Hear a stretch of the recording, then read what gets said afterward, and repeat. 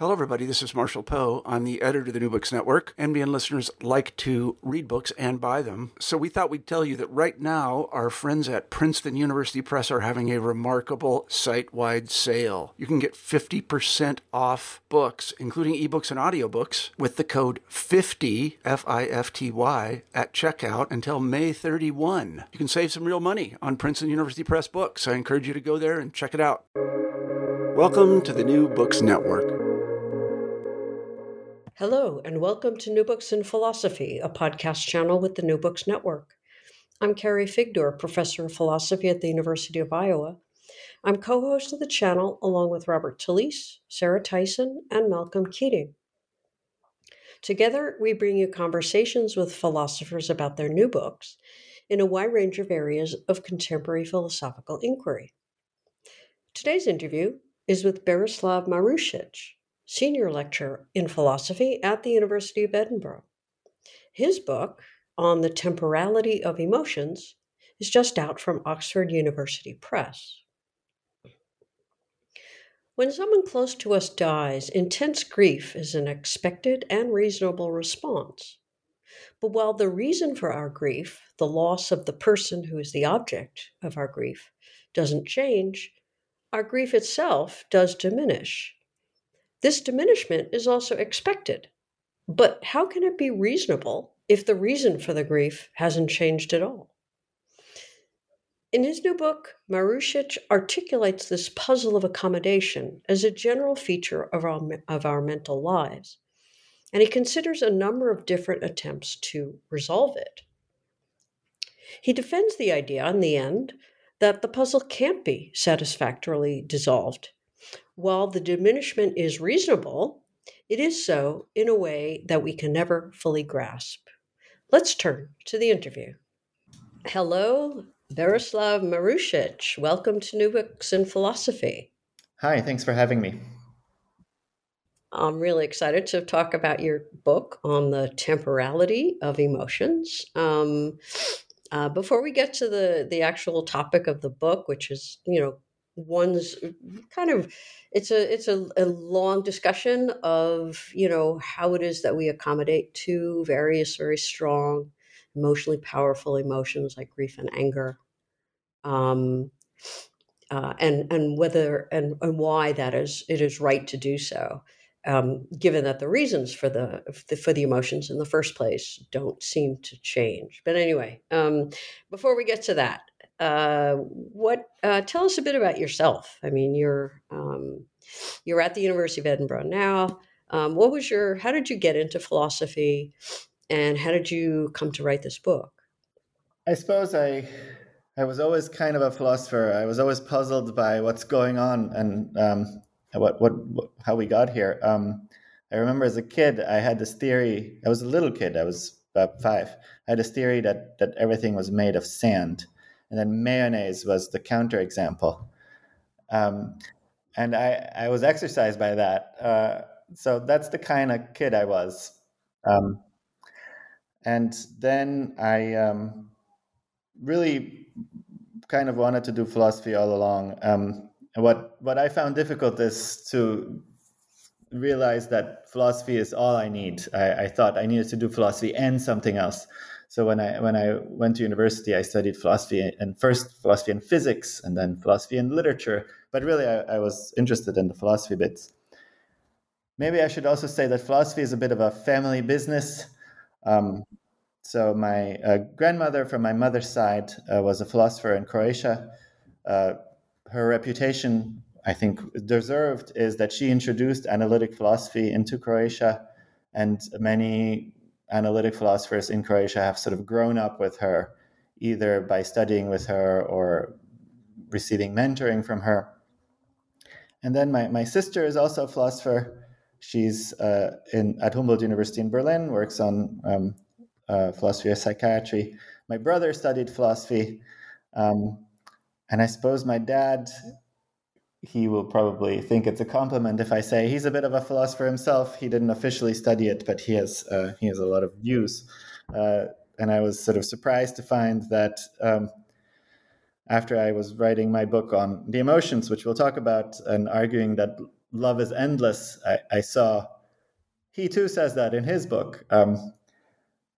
Probably we both get it through a Catholic background and St. Paul, but these ideas kind of are around. Yes. Huh. I don't know if I know of any other philosopher with so many other philosophers embedded in the philosophical world. At least not at one time. Um, so you mentioned, well, endless love that comes at the end. So I wanna get to that after we talk about the bulk of the book. You start with a puzzle which you call a puzzle of diminishing grief, which turns out to be a special case of the main puzzle of accommodation. Um, but maybe we can start with that. You go through your response to your mother's death, and then the fact that uh, her death is a reason for your grief, and that reason doesn't change over time, and it justifies your emotions as why it's reasonable. But then over time, it also seems somehow reasonable for you to not grieve so much, and in fact, it can be a clinical condition for you for anyone to keep grieving to such an extent as when the grief is fresh. So could you explain a bit, give us a little bit of context from the grief angle about the puzzle that will dominate the book? Well, I think you described it well. I started thinking about the main question of the book after my mother died. She died suddenly and unexpectedly. She was 55. And I felt profound grief. And I thought with good reason. And I expected that grief to last. And then it didn't, or at least it diminished very significantly, surprisingly quickly. And this was a moment in life that I found philosophically puzzling. And in a way, my philosophy starts from these puzzling moments in life. And that's what I kept thinking about. How could it be all right for my grief to diminish? And I thought it was fine. I didn't think like the right response to her death would be to continuously grieve with the same intensity, or with the intensity that the significance of her death would seem to warrant. How could it be all right for the grief to diminish? And then I had conversations with friends. And first I thought, look, this shows that emotions are not reasons responsive. And then some friends were like, no, don't jump to that. And then I was like, okay, that makes sense.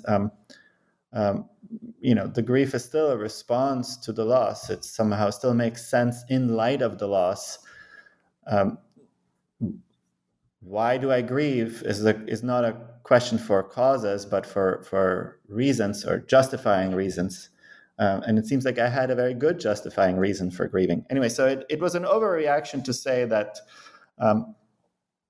grief was not reasons responsive. But then that really brings out the problem of how can the diminution of grief be somehow all right? And that's eventually I wrote this book, and the conclusion is really that it is somehow all right. But there's a way in which we can't fully grasp this. What grasping this requires is a kind of detachment from the grief. So the grief itself, I want to say, is a response to the loss and has the loss as its object. So the grief is a response to my mother's death. And it's really about my mother. It's not about me. But to understand its diminution, and why it would be all right for grief to diminish, requires bringing the grief itself into view. And so thinking about myself as the kind of creature that I am, in particular, it requires thinking about grief as having a kind of functional role, having some sort of role in the life of a creature like me. And so there's this kind of double perspective. On the one hand, the perspective of grief onto the loss, onto the death of my mother, and the perspective onto me as someone who grieves in this particular way. And I think these two perspectives are kind of deeply opposed and can't be integrated. Hmm. Well, you've brought in a lot of different steps in the overall book. So let me and I want to return to them. But I think you give a clear statement of the problem in the sense of in relation to grief. But you go on to say it's really, we call it the puzzle of accommodation, right? Or of somehow of resilience. Uh, so could you say how you generalize from the grief case to to other emotional cases, and then what's the limit there? I mean, is this uh, you only discuss grief and anger, and then at the very end, love. But of course, there's a lot more emotions than that. So how does the puzzle, the general form, and then how general exactly is it? Right. Well, once I experienced it with grief, I began seeing it everywhere. Um, this idea that the emotions are responses to their objects. Like anger is a response to injustice. Maybe not always. Sometimes it's just to something frustrating. But anger is a response to injustice. But anger itself um, is the emotion of a creature that has evolved, that has needs, and so anger itself has a functional role. Um, and so, how we are angry and how different people in different social circumstances are angry, that itself is going to depend on the kinds of creatures that we are. So, you get this kind of um, double vision, as I call it, with anger as well. And really, I feel like once I had this thought, then you could see it everywhere. That all emotions, well, except for love, which I think is special, but all emotions have their object, and then they also have their kind of embodiment. And what we learn in having the emotion through the apprehension of their object, and what we learn about the emotion if we consider it as our topic, those things need not be integrated. So, with joy, sometimes we feel tremendous joy, and then the joy diminishes. And I think that the diminution of joy may be really surprising as well. So it's not just the negative emotions, negatively valenced emotions. And, I'm open to the thought that it is like this with really all mental states, because all mental states, well, or let's say all intentional mental states, so mental states that have intentional objects, they have their objects, and so there's something that we understand about these emotions or these mental states in being in them. And then they also have their empirical reality. So I'm open to the thought that it is like this even with belief, though I haven't explored this much except for a couple footnotes in the conclusion. Um, I find it striking, for example, that we are the kinds of creatures that forget. And that itself is, I think, part of the empirical nature of belief. You could imagine rational creatures, rational believers, who don't have a need for forgetting, because they just sort of maintain beliefs in a different way than we do. I also think it's plausible to think of something like this for desire. I don't really talk about this in the book, but it makes sense. Adaptive preferences are preferences one has given a certain empirical situation. Adaptive preferences have an empirical reality um, for creatures like us, and I could imagine agents or desirers who don't have a need for adaptive preferences. Anyway, so my thought is, once you see it, you can kind of see it everywhere. Okay, so one of the things, I mean, you've talked about the object of an emotion, and I guess I was thinking about that later on, because you don't give a theory of the emotions as such. You don't say, this is my theory of grief, this is my theory of anger, but you do mention that the phenomenological aspect is sort of your groundwork, or where you're coming from, and you haven't mentioned that, which is so maybe you can say a bit about um, you've talked about the object of the emotion, the grief. In the case of for your mother, it's your mother was the object, the intentional object, as you put it, of your grief. And there's also this embodied functional role that grief will play.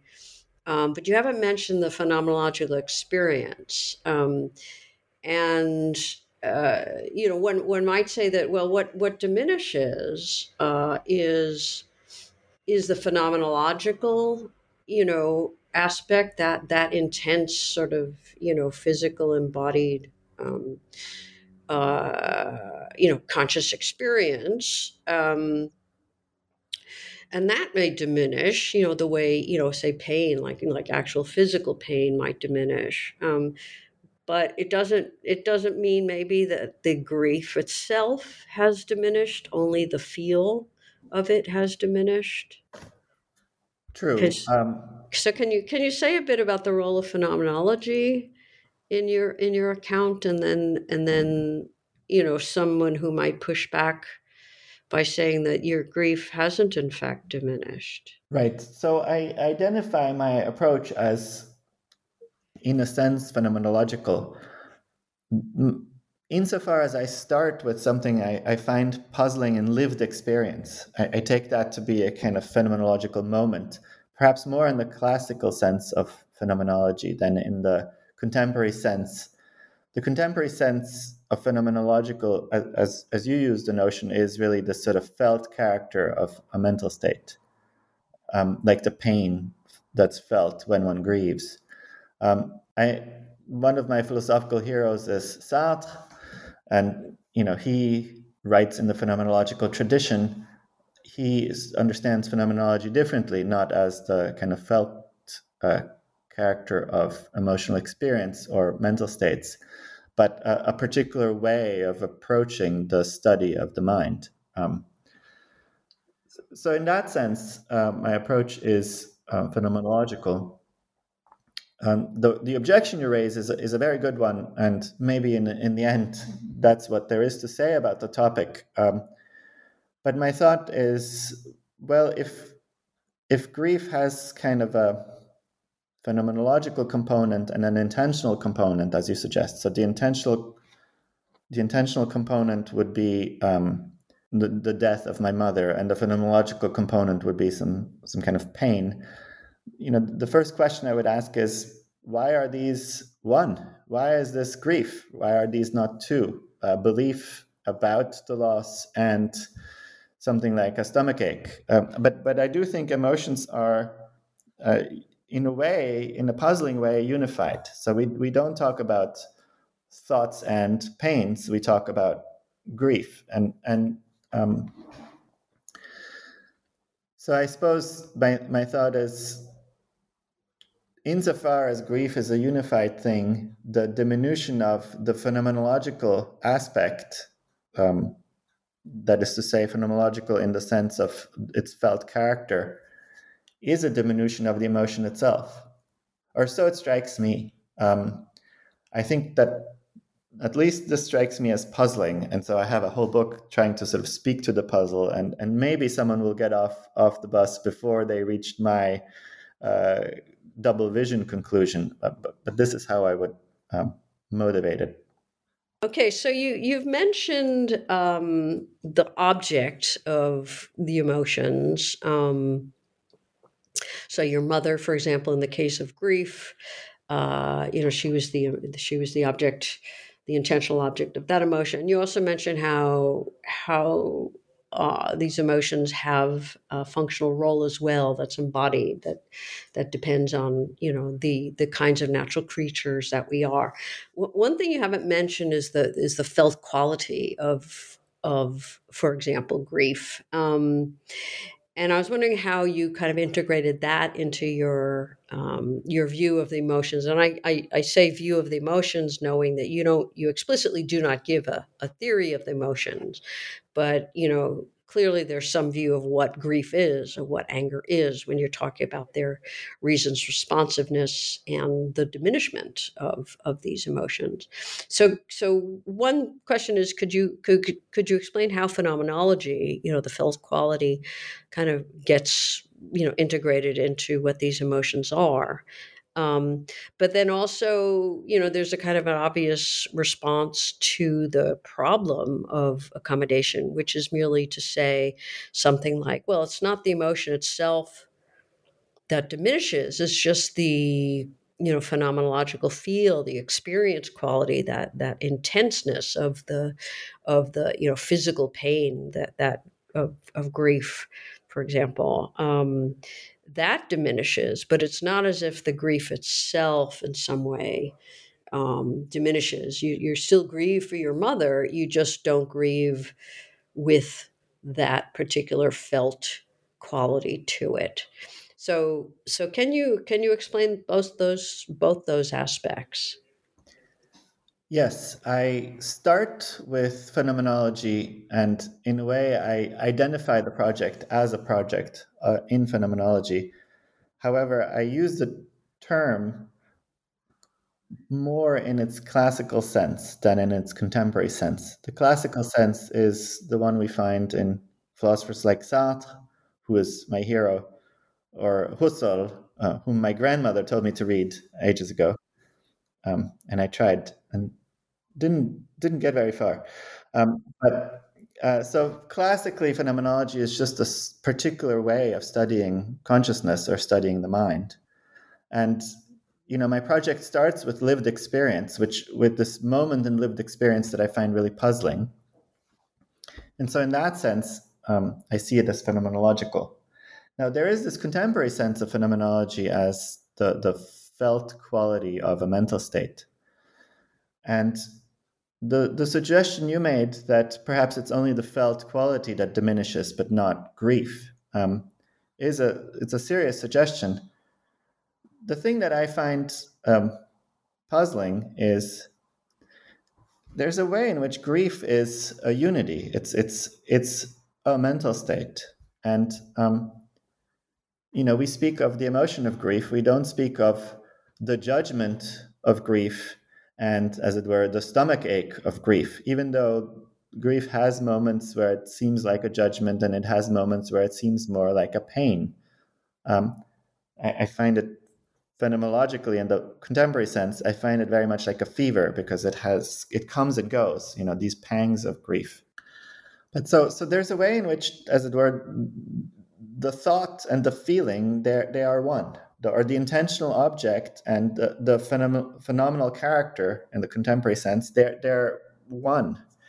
And so my thought is, well, if the phenomenal character, as it were, diminishes, the grief itself diminishes because the phenomenal character is one with the grief. Or at least that's how I would motivate it. And then, I have a whole book that sort of tries to deal with it, and I expect readers not to agree, and so some will go for a suggestion along the lines you've made, but I think that it itself has problems because of the way that feeling and thought, in the case of emotion, are intertwined. Okay. Well, I guess I could press that, but I'd like to have you say more about the book. So you after going through a very interesting, discussion of a lot of pushback to the fact that, is there really problem here at all? And insisting, yes, there really is a puzzle. The reasons don't change. If the reasons make the emotions reasonable to have, then and they don't change, then what, how does it explain the fact that the emotions themselves seem to diminish in time? What is the hard line? You go through like a pragmatist response, a hard line response, uh, and I think you end up with a sort of a double vision view, which you've mentioned. We can go back to that. Can you say a bit about the hardline and pragmatic or pragmatist responses to the puzzle? Right. So the pragmatist response, let me start with that one, is, well, of course grief diminishes because if it didn't, we'd go to pieces. That's a very kind of bold formulation of the pragmatist response. In any case, our needs the needs of the griever make it rational for grief to diminish? And my answer to that is, well, it's a bit like my answer to the pragmatist in the ethics of belief. Facts about us are reasons of the wrong kind. So the fact, for example, that it is very difficult for me to believe something, it makes my life go bad that I believe it, is not a reason not to believe it. Because belief isn't about its goodness, belief is about the truth. The only reason of the right kind to believe something is a reason that shows something to be true. And the only reason of the right kind to stop believing something is a reason that shows something to be false. There are complications here having to do with withholding. My book is about the emotions, maybe they arise as well, but this is something to talk about. Now, my thought is similar in the case of grief. The fact that grief is hard for me is not a reason not to grieve, because it doesn't show grief to be somehow incorrect. A reason not to grieve is a reason that shows it to be the case that there's no loss, that nothing bad has happened. My mother is not dead after all, or something like that. That's a reason for which grief would diminish. That's a right kind of reason. And so my thought is these pragmatic considerations that have to do with us are reasons of the wrong kind. They don't bear on the right question. And so they're not really reasons at all. And then out of this thought, you might sort of draw the decisive lesson, the hardline response, which says, right, now that I've understood reasons of the right kind, I see the only right kind of reason for grief to diminish would be a consideration that shows that there is no loss after all, or that the loss is a lot less significant. And that's not the case. The significance of my mother's death doesn't change that much. I still love her, and so it seems like I have reason to grieve. And it's especially clear in the case of injustice. If an injustice happens and we respond to it with anger, the injustice doesn't change. And so the reason to remain angry, the right kind of reason to remain angry remains. And so the hardline response is, follow the argument where it leads. Diminution of grief and diminution of anger are not reasonable. Now, that is the hardline response because it's in a way very neat and very clear, and I think it respects the thing that I think needs to be respected, which is this distinction between right kind and wrong kind of reasons. And so I take it to be the hardest response to beat. And how do you respond to it then?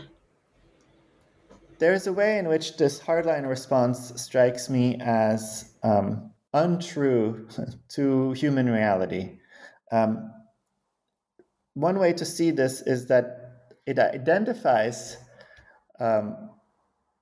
the rationality of emotions with the rationality of belief. So if it's rational to believe that a loss has occurred, then it is rational to grieve the loss and not otherwise.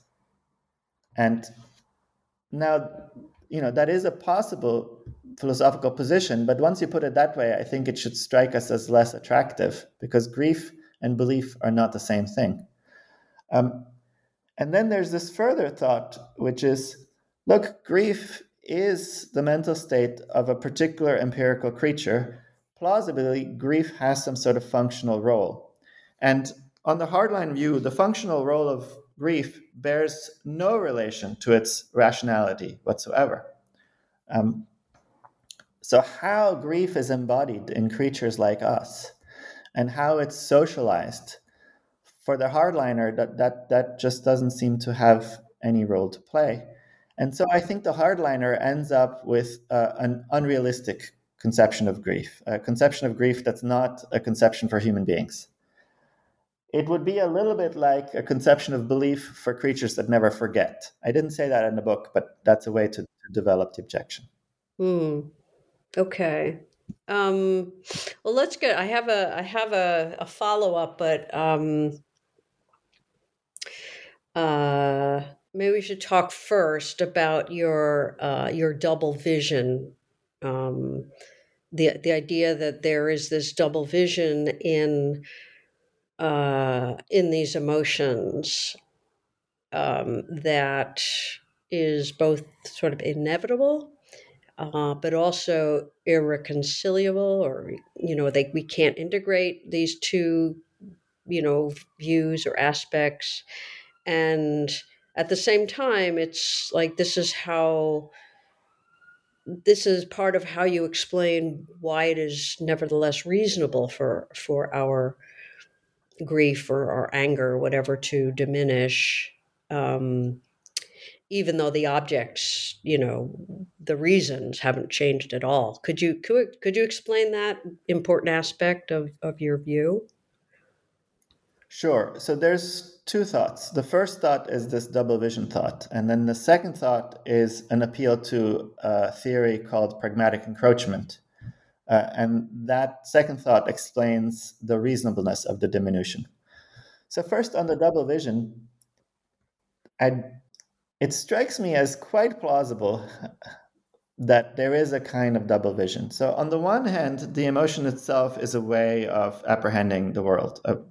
It's a way of apprehending its object.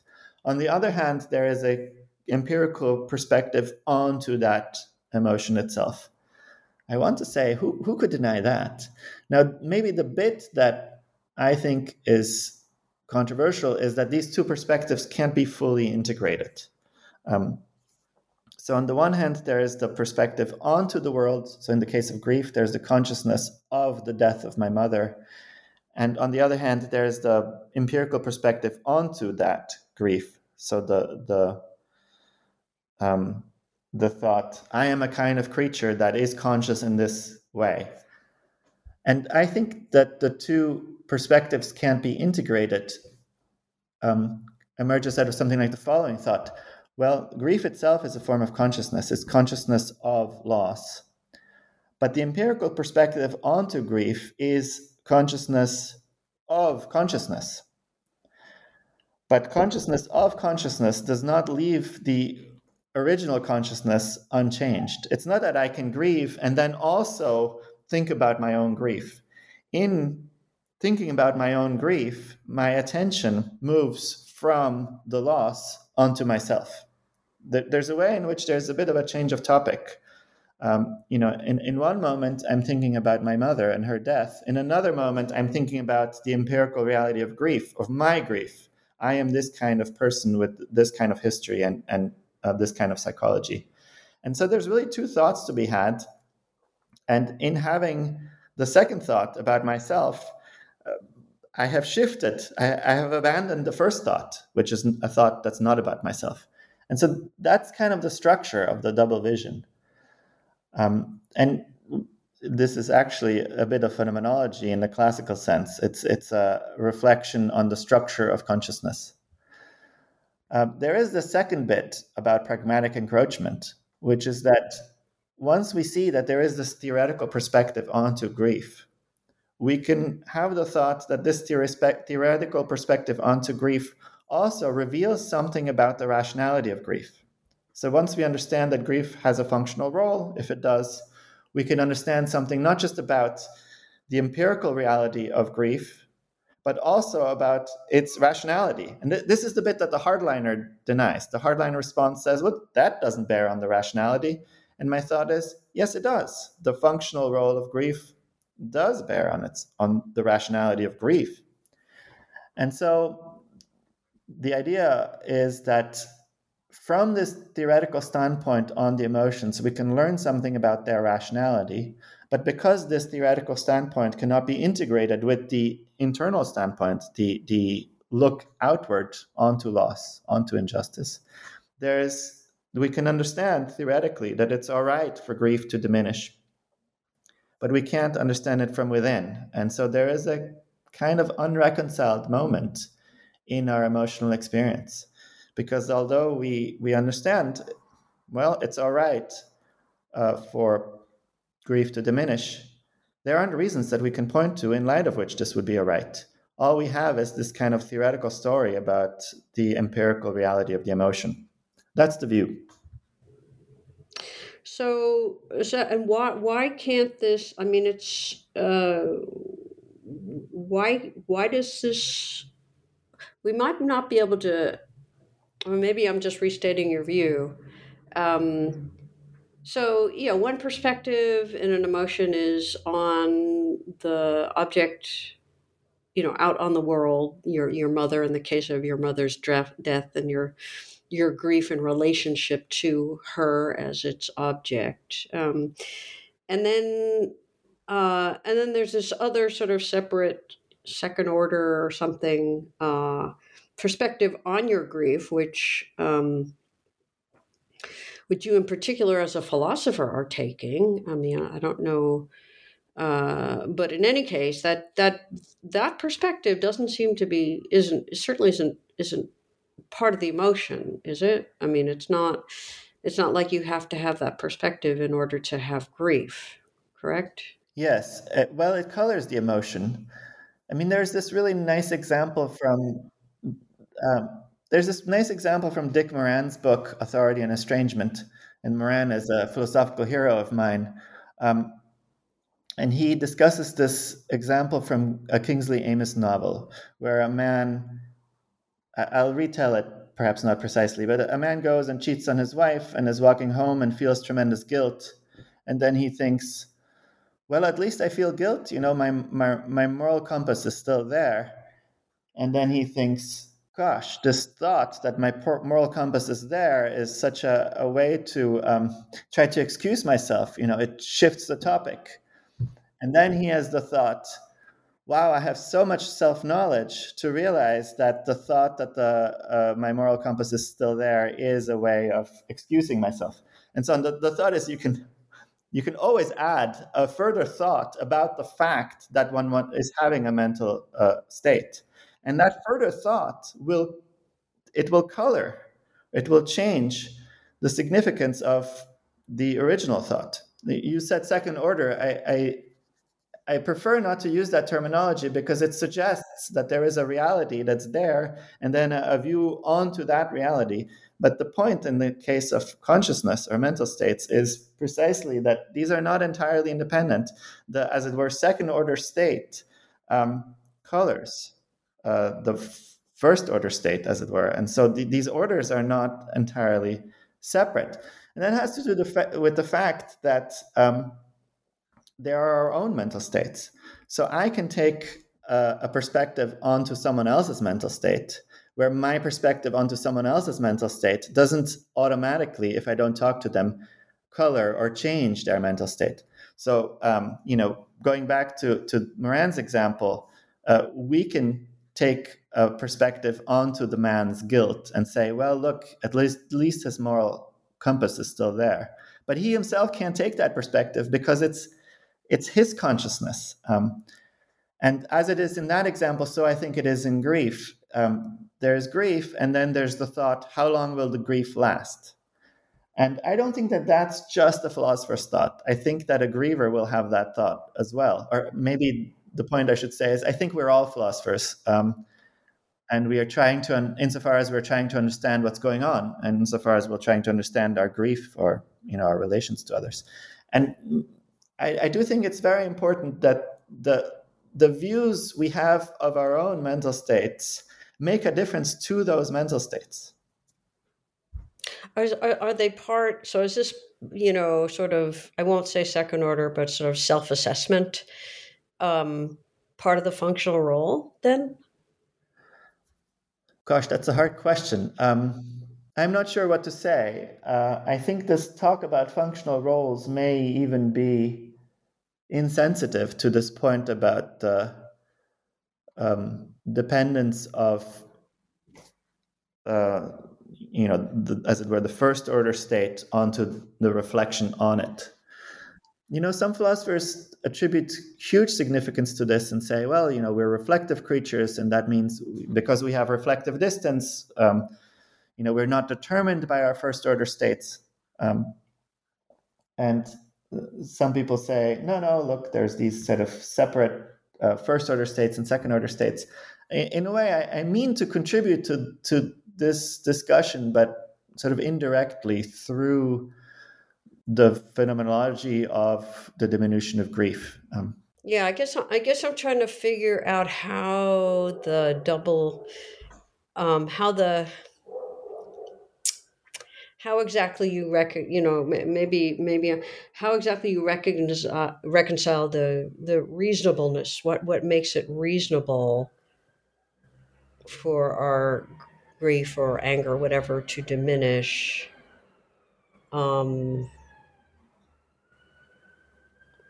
even when the object itself hasn't changed. Could you maybe could you again? I think, and maybe this is just my kind of confusion. The fact that I'm self assessing my grief, um, and the fact that in some way, that affects the grief, um, without being part of it, I suppose.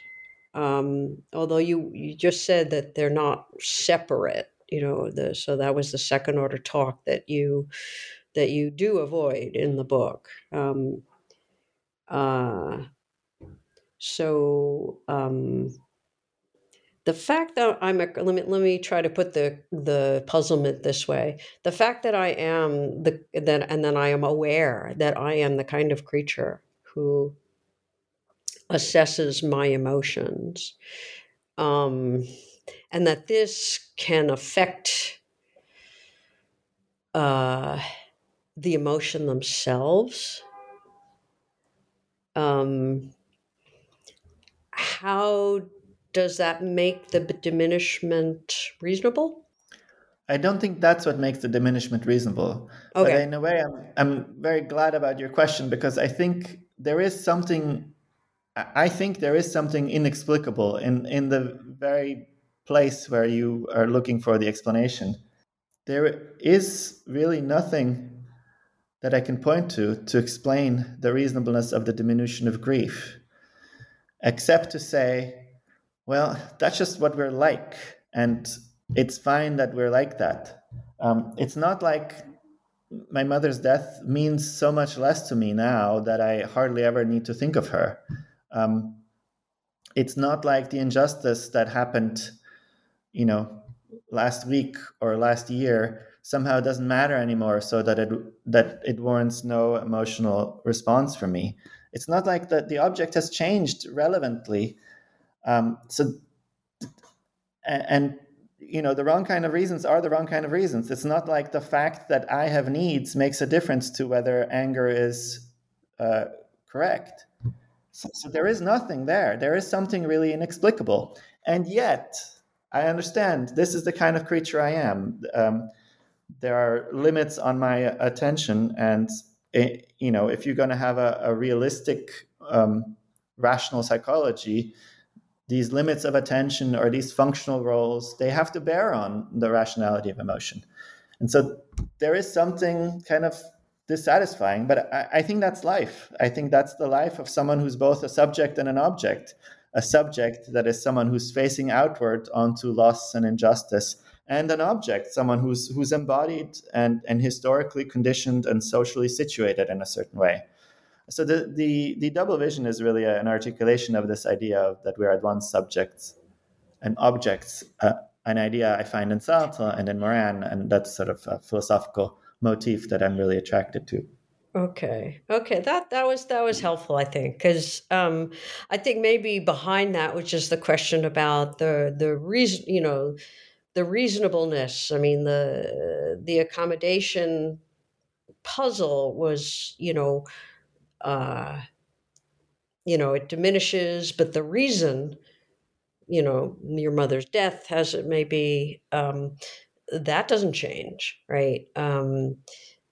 So there seems to be yet it's reasonable for our grief to diminish because we are the embodied creatures that we are, even if the reason for the emotion has not diminished or changed in any way at all.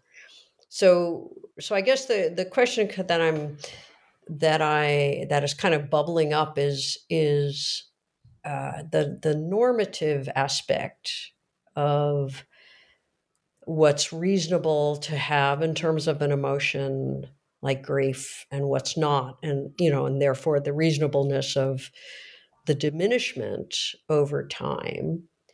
Um, that seems to be a purely naturalistic normativity. Is that correct? Well, I would not say it's a purely naturalistic normativity. I would prefer not. I would prefer not to be purely naturalistic about anything. I'm a good existentialist. I just think you can't understand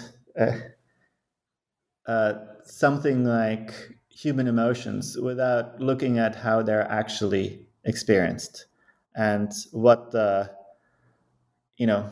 what role they play in human life.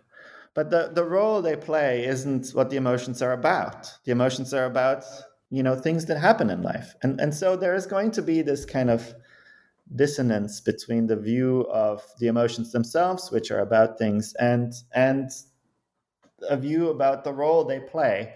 Now, there can be a naturalistic element.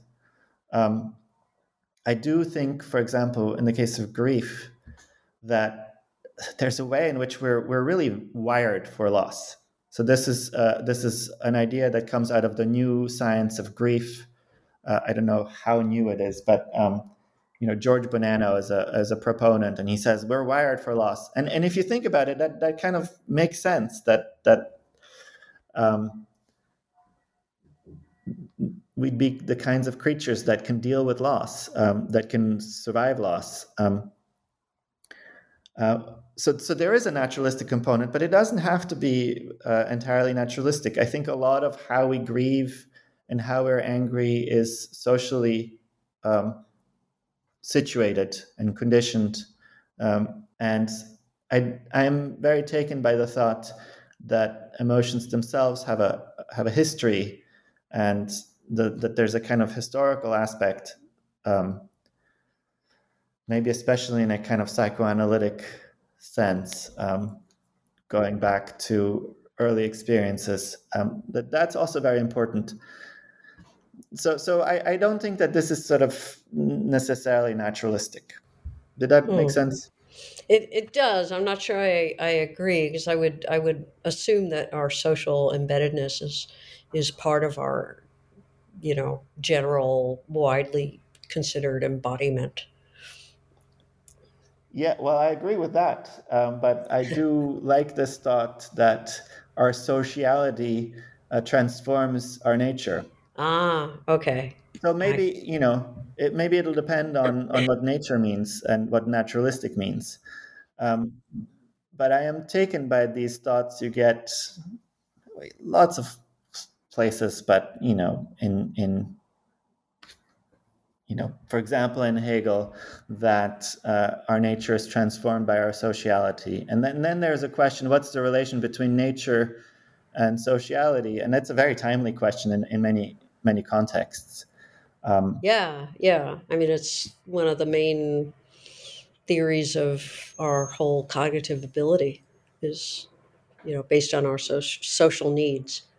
But I mean, that gets us a bit far from where we want to go. I want to take us to the bit on endless love at the end, because could you explain that a bit? I mean, that was quite a, for me. And when I was reading the book, it was sort of talking about the temporality of emotions, their diminishment over time. And it's, as you clarified here, it's not just the negative emotions that you discuss, but it's also, positive things like joy and so forth. But then you have this bit at the end about endless love. And that kind of struck me as, whoa, endless? I mean, we've got pretty high divorce rates and lots of, people having partners and then breaking up. And, if anything seems less than endless, it would seem to be love. Right. So can you explain the role of what you're talking about when you're talking about endless love, and what role that has in relation to the rest of the book? Sure. Well, sometimes now, from a kind of historical perspective onto the book, it strikes me that I wrote two books, one on grief and one on love, and they're really deeply inconsistent. And I like existentialists, so I have a very high tolerance for inconsistency. joking aside, I do make some efforts to integrate the argument about grief with the argument about love, though I do remain quite unsure about that. But the thought about love starts something like this. It's not. Let me start with my kids, which in a way are a great example. It's not an empirical question for me how long I will love my children. I don't need to. I don't feel any pressure whatsoever to sort of look at empirical data about it. And I want to say it's not an empirical question for me how long I will love my spouse, who also is a philosopher, by the way, and a great one. So she is someone I love. And when we got married, I said, I will love you all the days of my life. And I meant it. And it wasn't hyperbole. It wasn't some sort of crazy, irrational prediction that's not based on any evidence. But I also didn't do sort of statistical research and find, whoa, I'm in the demographic where, in fact, I will love my spouse all the days of my life. It's when I said this, it wasn't like that. It wasn't an empirical prediction. I hope you feel the attraction of that thought, even if you think it's mistaken. If one doesn't feel the attraction of that thought, then it's very hard to get this puzzlement off the ground. But if you think we can say things like, I will love you all the days of my life, without doing empirical research about the nature of love, then you have the puzzle. How can we say this without it being some sort of crazy hyperbole or some thorough irrationality? And the last part of the book is an attempt to formulate an answer to this question, why it would be possible to say something like that without irrationality and without empirical research. So the thought is not that all love is endless. It is not. But the thought is we can, without irrationality and without social, scientific, empirical investigation, think of our own love as endless. So my thought is we can understand something about the temporality of love without social, scientific, empirical research, but simply through understanding the object of our love. That's the view. And so is the difference between, say, grief and love the fact that in the case of grief, our expectation is that it will diminish, and that's good. And in the case of love, our expectation is that it won't diminish, and that is actually not true. Well, in the case of grief, there is this double vision. I think in the case of love, there isn't. I am, anxious in giving this argument, meaning I feel anguish as a good existentialist. The thought is, when we say something like, I will love you all the days of my life, we're not making an empirical prediction. We're also not just speaking metaphorically or irrationally, but there is a way in which we have in view the beloved. And what we learn empirically about love later or before is not inconsistent with that thought, I will love you all the days of my life. In the case of grief, initially I thought I would grieve for my mother for the rest of my life. So as we're from within, I think grief looks much like love. But what we learn empirically from a theoretical standpoint is that grief is not like that. So there's a way in which, in the case of grief, the empirical perspective corrects the internal perspective. And this correction doesn't show up in the internal perspective, and that's why we're stuck with double vision. But in the case of love, at least that's the argument, I think the external perspective does not correct the internal perspective. And that's why when we say something like, I will love you all the days of my life. We speak from within love. We express our love. But there isn't a sort of separate standpoint onto this that reveals to us, actually, it's not like that. That's the thought. That's, huh. I wonder how universal that could possibly be, either historically or socially. I mean, I make no claims to universality. So there's another way in which my project is meant to be a kind of an invitation to philosophy. I describe a course of experience and a course of thought. And I often present it first personally, which I think is characteristic of phenomenology in the classical sense. And then, I invite readers to see if they find that this strikes them as true. But I make no claim to this being universal or sort of true across different social settings. I think this is, going back to phenomenology, this strikes me as quite important methodologically. There is a way of doing philosophy and using the first person, but doing it in a way that is not about oneself. And I think the best example is really Descartes' Meditations, which are written in the first person, and it would not, but they're not about any particular individual. They're not like an autobiography. You read the Meditations, and when the meditator says I, you see yourself in that I. And I want to say, well, that's how I would like to present my work. I say I, and I describe my grief, and I describe my love, and I hope that readers will find themselves in this I. I hope they won't read it as sort of autobiography, like, whoa, what a weird guy. But they will see that these thoughts are available to them. But readers might not agree. And readers from different cultures or different times might be less able to sort of adopt that I. That's fine. I think there is space for philosophy of the kind that I'm offering that is neither kind of an account of the a priori structures of consciousness. So it's not like necessity and universality, but it's also not sort of social scientific empirical research. It's the first personal description of a course of experience that others will hopefully find themselves in.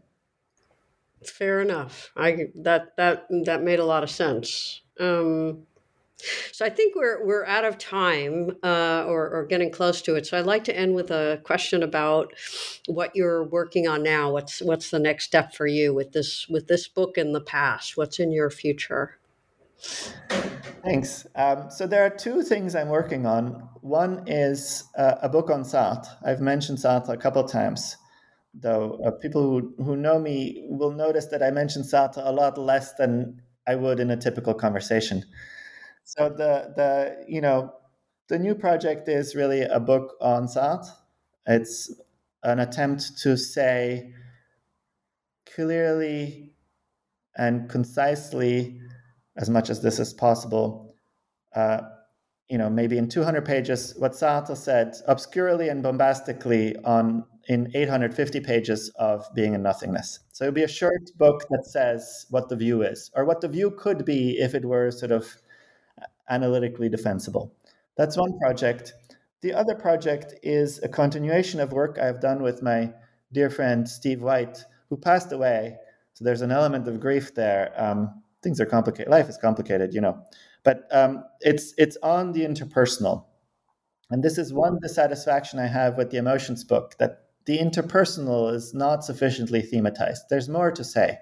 And so the second project is on the extent in which thought itself is interpersonal in topics like trusting someone or believing someone, or also reasoning with someone. So that is the main other research project. Great. Well, they both sound like worthwhile, continuations or follow-ups, or just, projects that I look forward to coming across in the future. But we are currently out of time, so I just want to thank you again for taking the time to talk with us at New Books in Philosophy and explain your book to some degree to the rest of the philosophical and other community. Thank you very much. Thanks for having me. It was a pleasure. You've been listening to an interview with Berislav Marusić, Senior Lecturer in Philosophy at the University of Edinburgh. We've been talking about his new book on the temporality of emotions, which is just out from Oxford University Press. I'm Carrie Figdor. This is New Books in Philosophy. I hope you enjoyed the podcast, and thank you for listening.